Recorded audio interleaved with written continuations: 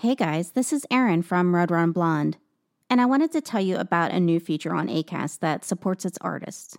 It's the supporter feature. Listeners to Red Run Blonde can now donate and support the podcast. However, there's no subscription or commitment. You can just give whenever or whatever you'd like. It's completely up to you. Just find the Support the Show link in the show description on any episode. You can use Apple Pay or Google Pay, and it takes less than 30 seconds. You can donate anonymously, or you can add a message that I can see. As a podcaster, everything comes directly out of my pocket. I don't get paid to podcast. It's just my passion. So anything is appreciated to keep the show going. Thank you so much, guys. And now on to the show. Ever catch yourself eating the same flavorless dinner 3 days in a row? Dreaming of something better? Well, HelloFresh is your guilt-free dream come true, baby. It's me, Keke Palmer. Let's wake up those taste buds with hot, juicy pecan-crusted chicken or garlic butter shrimp scampi. Hello Fresh. Stop dreaming of all the delicious possibilities and dig in at HelloFresh.com. Let's get this dinner party started. Hiring for your small business? If you're not looking for professionals on LinkedIn, you're looking in the wrong place. That's like looking for your car keys in a fish tank. LinkedIn helps you hire professionals you can't find anywhere else, even those who aren't actively searching for a new job but might be open to the perfect role. In a given month, over 70% of LinkedIn users don't even visit other leading job sites. So start looking in the right place. With LinkedIn, you can hire professionals like a professional. Post your free job on linkedin.com/achieve today.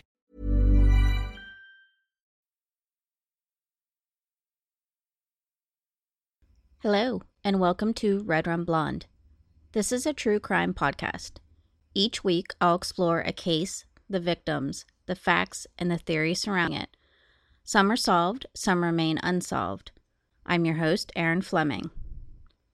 40 years ago, New York City's residents were gripped by terror. For a span of 13 months, a killer held them a prisoner. A city racked by arsons, blackouts, and riots now faced with a string of attacks. 6 were killed and 7 were wounded. The weapon was a .44 caliber gun. No one was safe. Anyone could fall victim. This week's subject, the son of Sam, David Berkowitz. Let's go to the year 1976 in New York City. The city was in the grips of a crime wave. There were 1,700 murders just that year. Murder, rape, arson, and armed robbery rates were skyrocketing. This was not Giuliani's New York. But New Yorkers are resilient. They still like to have fun. It was the birth of disco, and discotheques were all the rage with young people. 2 of those were 19-year-old Jody Valenti and her friend 18-year-old Donna Lauria.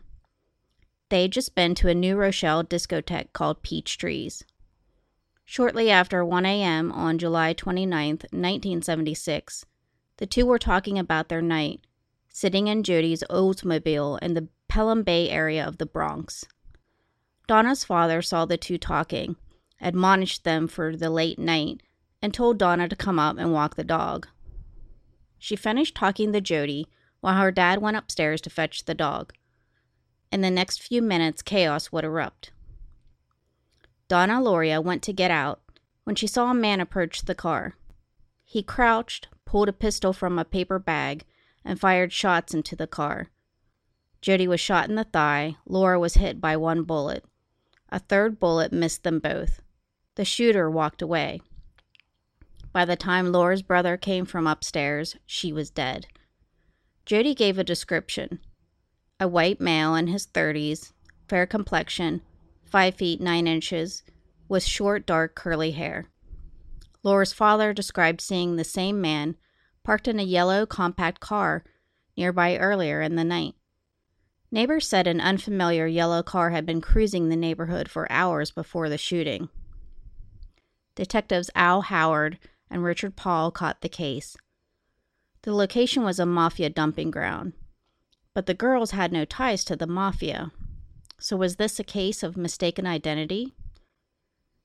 They thought they caught a lead when they heard Donna's boyfriend, Vinny, was reportedly a wannabe wise guy.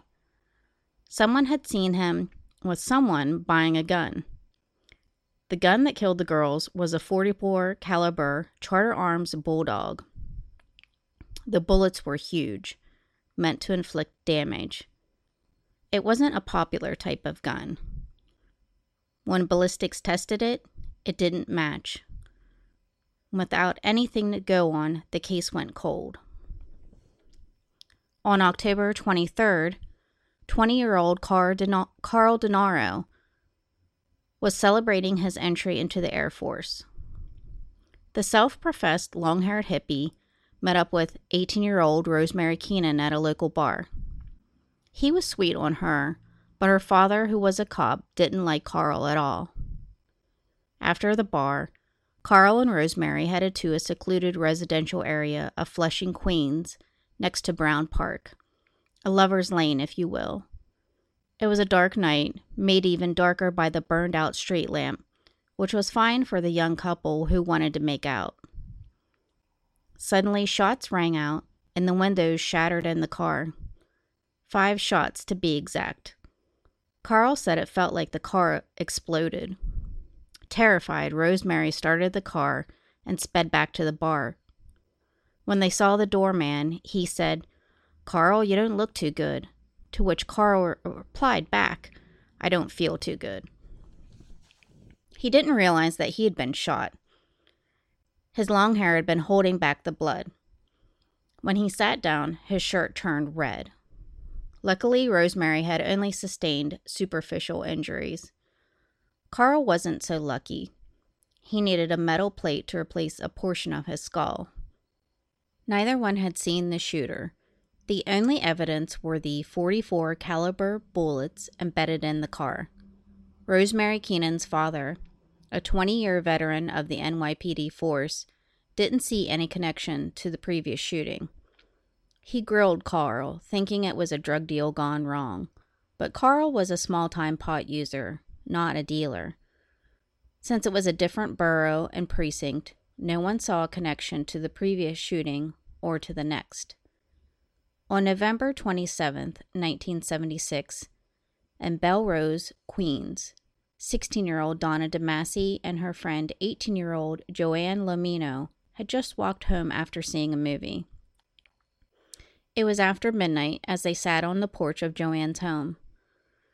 It was odd, but they didn't think much of it when a man in his 20s wearing military fatigues asked for directions. "Can you tell me how to get..." Before finishing his sentence, he quickly pulled out a gun, shooting each girl once. The girls fell to the ground, and he fired several more times. One bullet hit the apartment building. Neighbors heard the gunshots and rushed out. They saw a blond man with a pistol run from the scene. Both girls were rushed to the hospital. Donna DeMasi had been shot in the neck, but her injuries weren't life-threatening. Joanne Lomino also survived, but was left a paraplegic. Police once again assumed it was an isolated incident due to the many murders that occurred that year. There were 500 to date already that year. It wouldn't be until the next shooting that police would finally make a connection. 30-year-old John Deal and his fiancée, 26-year-old Christine Frund, had just seen the movie Rocky. After seeing the movie, they planned to go to a dance hall. Their car was parked at Station Plaza in the Forest Hills section of Queens. This was around 12:40 a.m. They had a great night and were sitting in the car discussing their wedding plans when 3 gunshots penetrated the car. John got out, screaming for help, pleading with passing cars to stop. No one would stop. Panicked and suffering minor injuries, he drove away in a panic. Christine was slumped over in the car. She had been shot twice. She died at the hospital around 4:30 a.m. Neither had seen the attacker. Marlon Hopkins of Queens Homicide was one of the first on the scene. He didn't know of the earlier shootings and initially suspected John of being the shooter. But when Captain Joe Borelli of Queens Homicide hears of the shooting, he recalled the previous attacks and made the connection. All .44 caliber bullets, and most of the victims were young women with long dark hair. Police made the first public acknowledgement that the shooting was similar to the earlier ones. NYPD Detective Richard Conlon said that they were leaning towards a connection with all these cases. Composites were made, but due to the lack of witnesses and the various descriptions, police were looking for multiple subjects. So Borelli set up a task force of officers who had worked on each individual case. This included Marlon, Keenan, and Paul. They realized that Carl Denaro, with his long hair, might have been mistaken for a girl when he was shot. The press started sniffing around the story. At that time, competition between the tabloids was very intense. Police didn't want to make the .44 caliber detail public, and they kept it from the press. If the killer caught wind that they knew of the gun, he might ditch it and they'd be back to square one. In a case like this, where all they had was the bullet evidence, catching the killer would sadly hinge on more victims being attacked. It wasn't long before that occurred. On March 8, 1977, 19-year-old Columbia University language student Virginia Voskerichian was walking home from school. She only lived a block from where Christine Freund was shot. Virginia was suddenly confronted by an armed man. Instinctively, she raised her textbooks to defend herself. A bullet went through the textbooks, striking her in the head and killing her instantly. The killer was getting bolder. It was only 7:30 in the evening. A neighborhood resident who heard the gunshots was rounding the corner onto Virginia's streets when he nearly collided with a short, husky boy around 16 to 18, clean-shaven, wearing a sweater and a cap. Startled by the resident, he pulled the cap over his face and yelled, "Oh, Jesus," before sprinting away. Other neighbors recalled seeing the man loitering in the area about an hour before the shooting. NYPD psychologist Harvey Schlossberg joined the task force to help out. Even though it was only the Bronx and the Queens area, it was still a large scale to cover. As Captain Borelli said, it was like looking for a needle in a haystack. Police Commissioner Michael Dodd called for a press conference to be held on March 10th at the 109th Precinct in Queens. The one detail that they wanted to keep from the public about the caliber of gun was revealed by Mayor Abraham Bean. The press made a huge story, dubbing the killer with the name the .44 caliber killer. Every day, competing rival papers, the New York Post and the Daily News, blasted their front pages with sensationalized stories. Circulation dramatically increased. New Yorkers couldn't get enough of the story. They were both afraid and tantalized. In April, an official task force was formed called Operation Omega. Over 50 of the city's best detectives poured night and day over leads. Those leads poured in from all over the world. What they did know was this. He was a white male, about 5 feet 8 inches tall, with dark hair. Psychiatrist Harvey Schlossberg said, his only pleasure comes from killing.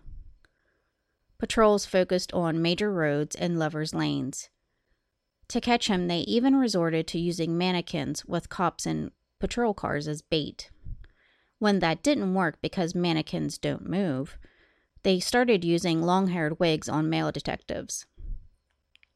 Tips were pouring in from everywhere, even the most unexpected sources.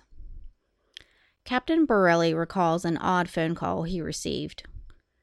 It was from a Hispanic man who said his wife had special powers.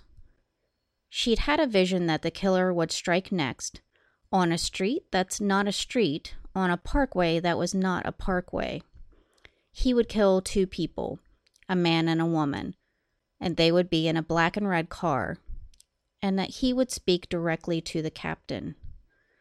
Initially, he shrugged it off as crazy until April 17th, 1977.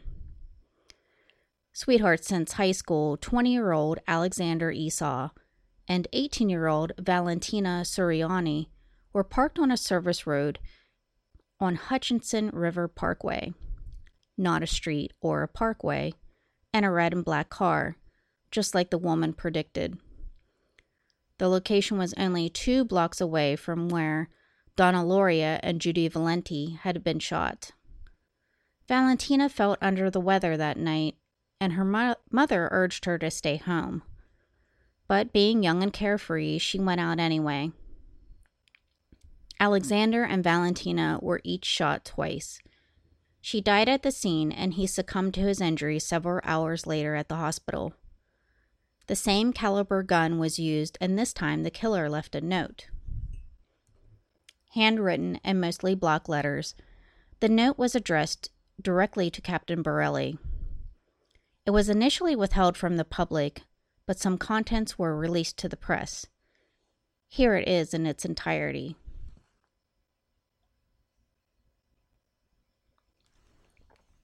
I am deeply hurt by your calling me a woman hater. I am not, but I am a monster. I am the son of Sam. I am a little brat. When Father Sam gets drunk, he gets mean. He beats his family. Sometimes he ties me up to the back of the house. Other times he locks me in the garage. Sam loves to drink blood. Go out and kill, commands Father Sam. Behind our house some rest. Mostly young, raped and slaughtered, their blood drained, just bones now. Papa Sam keeps me locked in the attic, too. I can't get out, but I look out the attic window and watch the world go by. I feel like an outsider. I'm on a different wavelength than everybody else, programmed to kill. However, to stop me, you must kill me. Attention all police. Shoot me first. Shoot to kill or else. Keep out of my way or you will die. Papa Sam is old now. He needs some young blood to preserve his youth. He's had too many heart attacks. Too many heart attacks. Ugh. Me hoot, it hurts, sonny boy. I miss my pretty princess most of all. She's resting in Our Lady's house, but I'll see her soon. I am the monster, Beelzebub, the chubby behemoth. I love to hunt, prowling the streets looking for fair game, tasty meat. The women of Queens are the prettiest of all. I must be the water they drink. I live for the hunt, my life. Blood for Papa, Mr. Borelli, sir. I don't want to kill any more, no, sir. No more, but I must. Honor my father. I want to make love to the world. I love people. I don't belong on earth. Return me to Yahoos, to the people of Queens. I love you, and I want to wish you all a happy Easter. May God bless you in this life and in the next. And for now, I say goodbye and good night. Police, let me haunt you with these words. I'll be back, I'll be back. To be interpreted as bang, bang, bang, bank, bang, ugh. Yours in murder, Mr. Monster. On May 26th, police released a psychological profile put together by Harvey Schlossberg. He said the man was a voyeur who took pleasure from interfering with couples. He was a paranoid, neurotic, schizophrenic. One suspect did fit the description. A parole officer notified police of a man who had sent him a crazy letter. This man had shot at passing vehicles from his apartment. When it was raided, they found a slew of guns, but none matched the killer's weapon. All they could do now was place surveillance on him. Then, on May 30th, a handwritten letter was delivered to the Daily News top columnist, Jimmy Breslin. It was postmarked the same day in Englewood, New Jersey. Printed on the reverse side of the envelope was Blood and Family, Darkness and Death, Absolute Depravity, 44. So here, in its entirety, is the second letter. Hello from the gutters of New York City, which are filled with dog manure, vomit, stale wine, urine, and blood. Hello from the sewers of New York City, which swallow up these delicacies when they are washed away by the sweeper trucks. Hello from the cracks in the sidewalk of New York City, and from the ants that dwell in these cracks and feed in the dried blood of the dead that had settled into the cracks. JB, I'm just dropping you a line to let you know that I appreciate your interest in those recent and horrendous 44 killings. I also want to tell you that I read your column daily and I find it quite informative. Tell me, Jim, what will you have for July 29th? You can forget about me if you like, because I don't care for publicity. However, you must not forget Donna Lauria, and you cannot let people forget her either. She was a very, very sweet girl, but Sam's a thirsty lad, and he won't let me stop killing until he gets his fill of blood. Mr. Breslin, sir, don't think that because you haven't heard from me for a while that I went to sleep. No, rather I'm still here, like a spirit roaming the night, thirsty, hungry, seldom stopping to rest, anxious to please Sam. I love my work. Now the void has been filled. Perhaps we shall meet face to face some day, or perhaps I shall be blown away by cops with smoking 38s. Whatever, if I shall be fortunate enough to meet you, I will tell you all about Sam if you like, and I will introduce you to him. His name is Sam the Terrible. Not knowing what the future holds, I shall say farewell, and I will see you at the next job. Or should I say, you will see my handiwork at the next job. Remember, Ms. Lauria? Thank you. In their blood and from the gutter, Sam's creation, 44. Here are some names to help you along. Forward them to the inspector for use by NCIC. The Duke of Death. The Wicked King Wicker. The 22 Disciples of Hell. John Wheaties, rapist and suffocator of young girls. P.S. Please inform all the detectives working the slayings to remain. P.S. J.B., please inform all the detectives working the case that I wish them the best of luck. Keep 'em digging, drive on, think positive, get off your butts, knock on coffins, etc. Upon my capture, I promise to buy all the guys working the case a new pair of shoes if I can get up the money. So underneath the Son of Sam was a sketch containing several symbols. To me, it looked like a sigil, which is used in magic spells. The question of what will you have for July 29th is obviously referring to the anniversary of the first shooting. Breslin notified the police of the letter. They noted that it was more sophisticated than the first letter. They wondered if it was created at an art studio due to the lettering. They thought he might be a calligrapher or a graphic designer. They even questioned the staff of DC Comics to see if the handwriting was of someone they recognized. The phrase Wicked King Wicker caused the police to privately screen the movie Wicker Man, looking for clues. The New York Daily News published a letter a week later. Breslin urged the killer to surrender. It became the highest-selling edition to date, with over 1 million copies sold.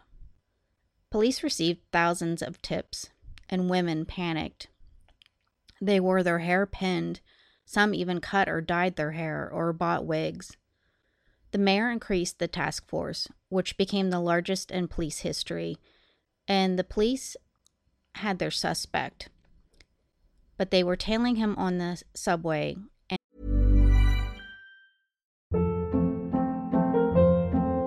Hold up. What was that? Boring. No flavor. That was as bad as those leftovers you ate all week. Keke Palmer here, and it's time to say hello to something fresh and guilt-free. Hello Fresh. Jazz up dinner with pecan-crusted chicken or garlic butter shrimp scampi. Now that's music to my mouth. Hello Fresh. Let's get this dinner party started. Discover all the delicious possibilities at HelloFresh.com.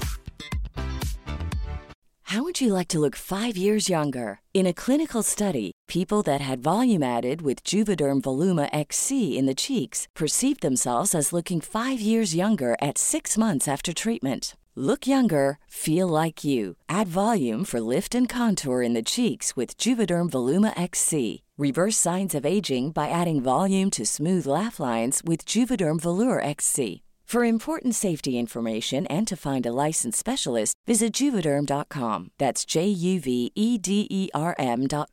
Not for people with severe allergic reactions, allergies to lidocaine, or the proteins used in Juvederm. Common side effects include injection site redness, swelling, pain, tenderness, firmness, lumps, bumps, bruising, discoloration, or itching. There's a risk of unintentional injection into a blood vessel, which can cause vision abnormalities, blindness, stroke, temporary scabs, or scarring. Talk to a licensed specialist to find out if it's right for you.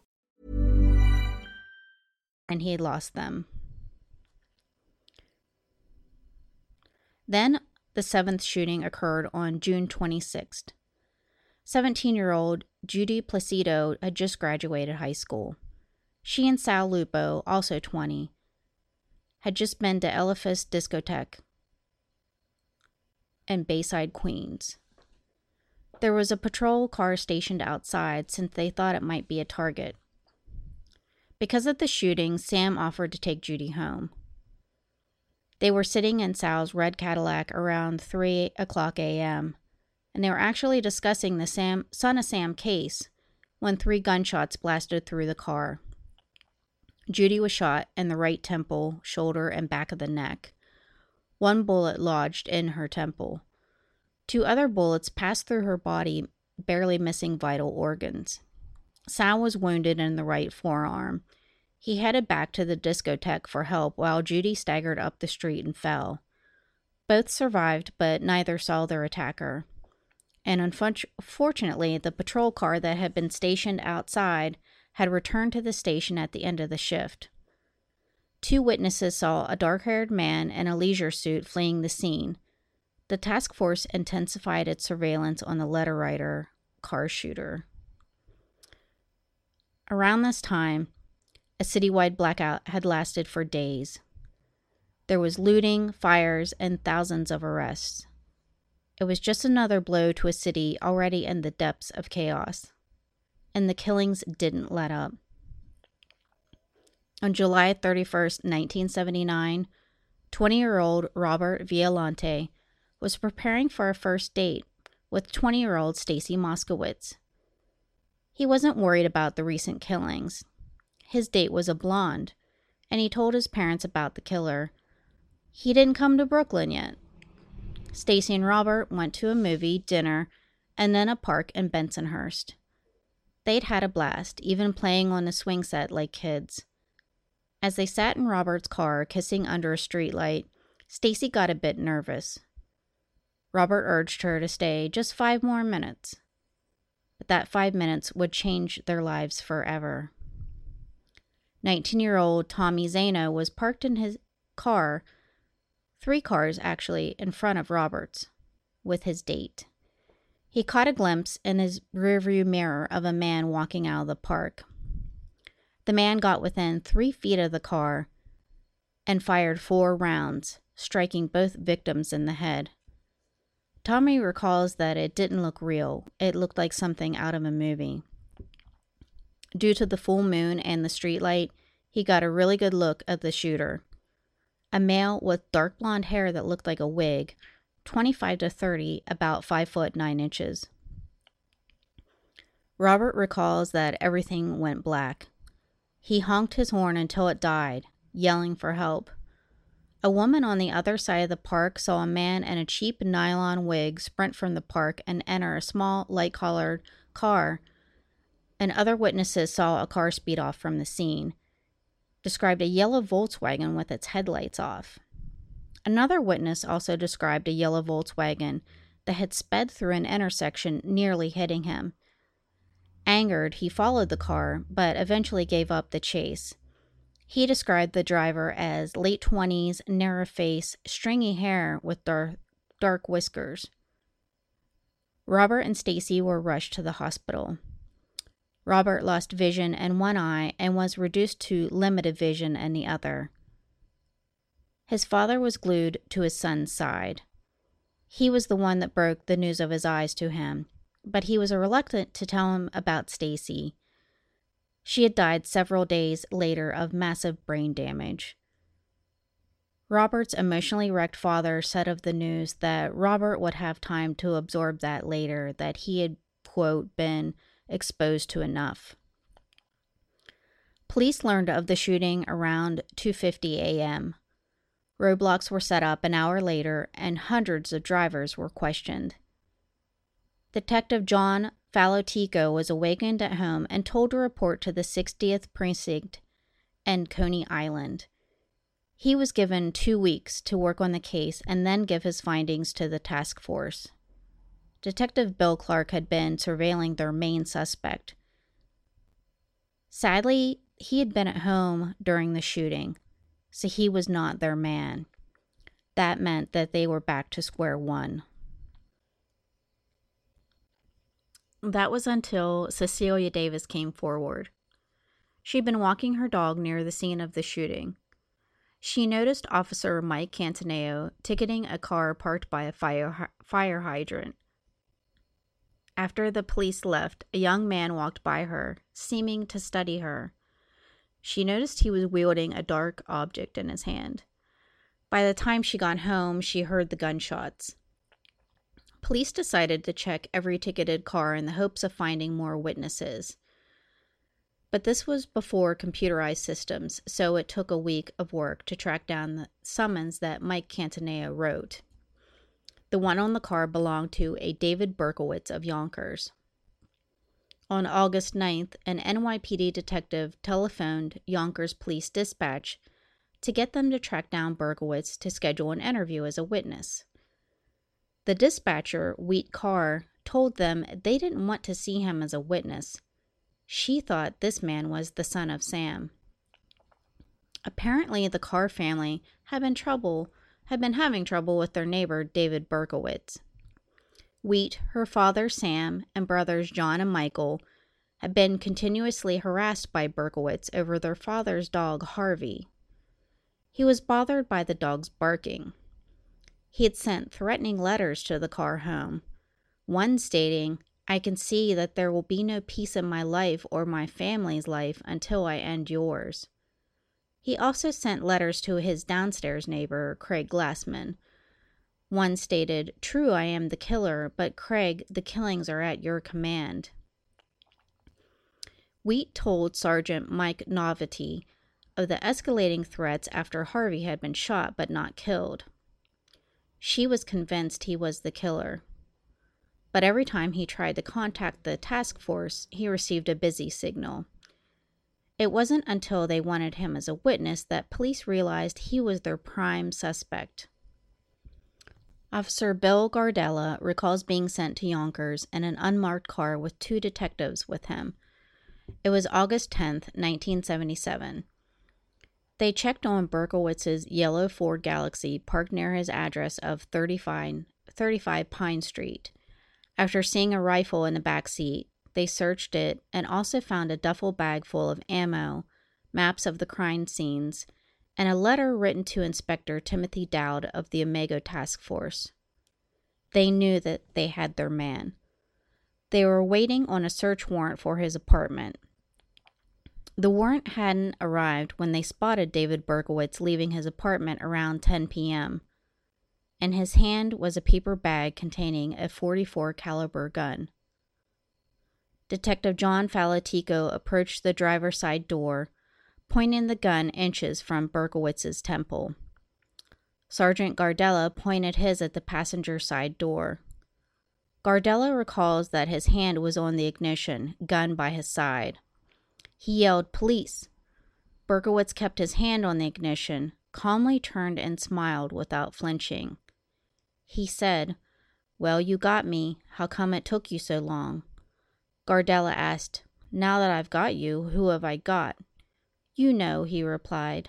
"No, I don't. You tell me." "I'm Sam."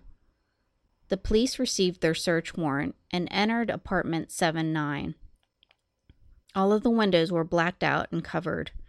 The walls were covered in satanic graffiti, and a huge hole in the wall was where he talked to Sam.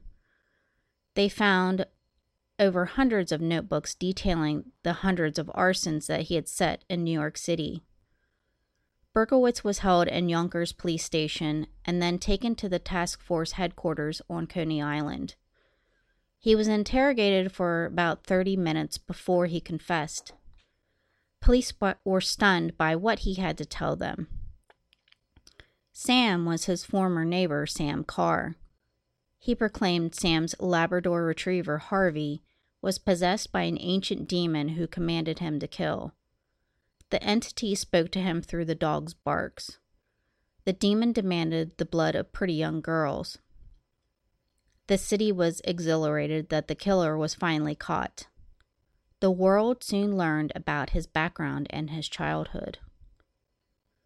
David Berkowitz was born Richard David Falco on June 1st, 1953 in Brooklyn. His mother, Elizabeth, had him out of wedlock with a married salesman named Joseph Kleinman. Days after his birth, he was adopted by Pearl and Nathan Berkowitz, Jewish-American hard store retailers who changed his name to David Richard Berkowitz. His childhood in the Bronx was pretty normal. His parents doted on him since he was their only child. Around age 7, they told him that he was adopted and that his mother died in childbirth. This would greatly affect him in a negative way, causing severe depression. Despite that, he did well in school, probably due to his IQ of 118. But also around this time, he suffered 2 head injuries. We now know that head injuries can dramatically alter a person's personality and actions, sometimes linked to violence. First, he was hit by a car, and a few months later, he ran into a wall. At age 8, he was hit on the head with a pipe, requiring stitches.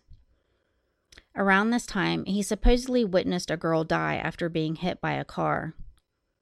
From age 10 to 14, he was a bit of a loner. The kids at school teased him for being chubby. During his early adolescence, he began setting fires and killing bugs by burning them and gluing them with rubber cement. He claimed monsters were bothering him at night. At age 13, he killed his mother's bird by giving it cleaning fluid. Being very close to her, he was jealous of the attention she gave the bird. At age 14, his world was shattered when his mother died from cancer. Rapidly, his grades declined and his strong religious faith wavered.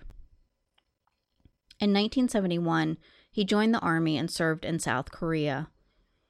He began using drugs, mostly acid, and regularly getting into trouble. He reportedly lost his virginity to a sex worker, contracting a venereal disease in the process. His fire starting began again. After an honorable discharge, he kept mostly blue-collar jobs, a taxi driver, security guard. While working as a security guard, he was bitten by a dog, fueling future delusions about dogs. Sometime after enrolling in Bronx Community College, he finally met his birth mother. She told him of his illegitimacy, saying he was probably conceived in the backseat of a car. Berkowitz was deeply disturbed by this news, ending communication with her. He began regularly setting fires in New York City. He quit his security job saying he heard voices of dogs. And at the time of his arrest, he worked at the post office. He was held in the psychiatric ward of Kings County under the supervision of Dr. Daniel Schwartz. Schwartz thought he was delusional. 3 separate mental health exams were given to see if he was competent to stand trial. On August 30th, Dr. Schwartz said he was not fit to stand trial. The state said they wanted a second opinion, eventually finding that he was fit. Ahead of the trial date, he pled guilty to all charges, and that was on May 8th of 1978. His sentencing 2 weeks later became a circus. This time he said he didn't want to be sentenced and attempted to jump out a 7th floor courtroom window. After he was finally subdued, he was brought into the court. It was a very emotional atmosphere due to the victims' families appearing to speak at the sentencing. At one point, he began chanting in a sing-song voice, "Stacy is a whore," referring to victim Stacy Moskowitz. Her mother, who was in the courtroom, stood up and screamed, "You animal!" Robert Violante was also there. He stood up and yelled, "Creep!" It was all too much for the already suffering families. On June 12th, he was sentenced to 25 years to life for each murder, each to be served consecutively. During a press conference held in February 1979, he said his claim of demonic possession was a hoax. He told court-appointed psychiatrist David Abramson that he had contemplated murder to get revenge at the world. He was particularly angry due to his lack of success with women, which is why he sought out attractive women to kill. After Kings County, he was shuffled around a bit from prison to prison. In 1979, while in Attica, there was an attempt on his life. An inmate slashed his throat from front to back, requiring 50 stitches. In 1987, he became a born-again Christian, calling himself the Son of Hope. He gives counseling to other prisoners and has written a book called Son of Hope, The Prison Journals of David Berkowitz. However, he can't profit from any of this or any other venture. He was the inspiration for the Son of Sam law, which keeps convicted felons from profiting off any enterprise dealing with their crimes. His victims don't forgive him, and the cops involved in the case don't believe that he found God. In interviews, he brushes off what he's done, saying it's in the past. He hints that maybe he didn't even act alone.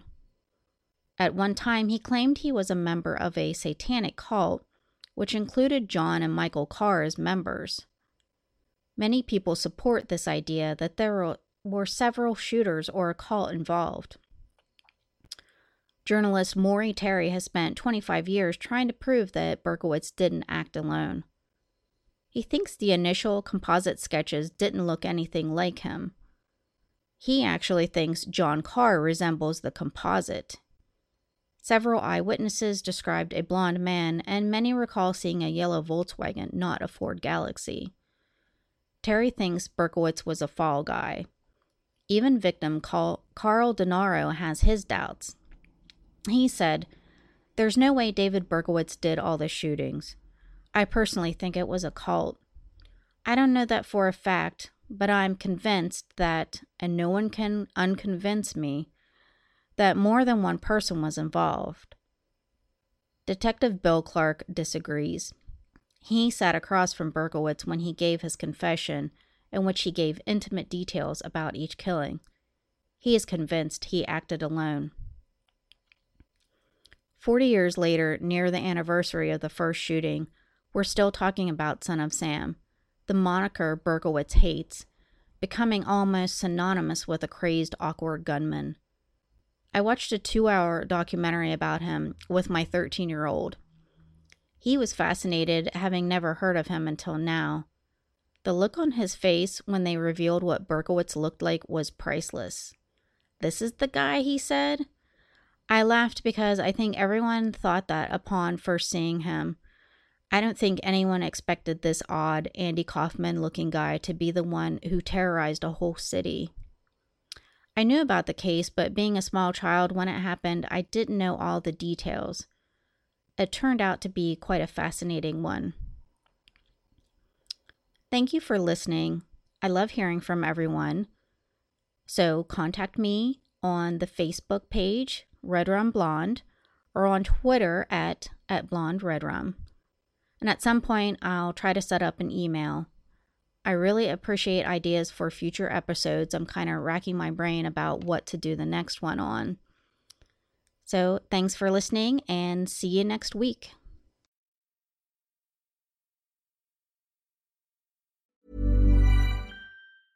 Ever catch yourself eating the same flavorless dinner 3 days in a row? Dreaming of something better? Well, HelloFresh is your guilt-free dream come true, baby. It's me, Keke Palmer. Let's wake up those taste buds with hot, juicy pecan-crusted chicken or garlic butter shrimp scampi. Hello Fresh. Stop dreaming of all the delicious possibilities and dig in at HelloFresh.com. Let's get this dinner party started.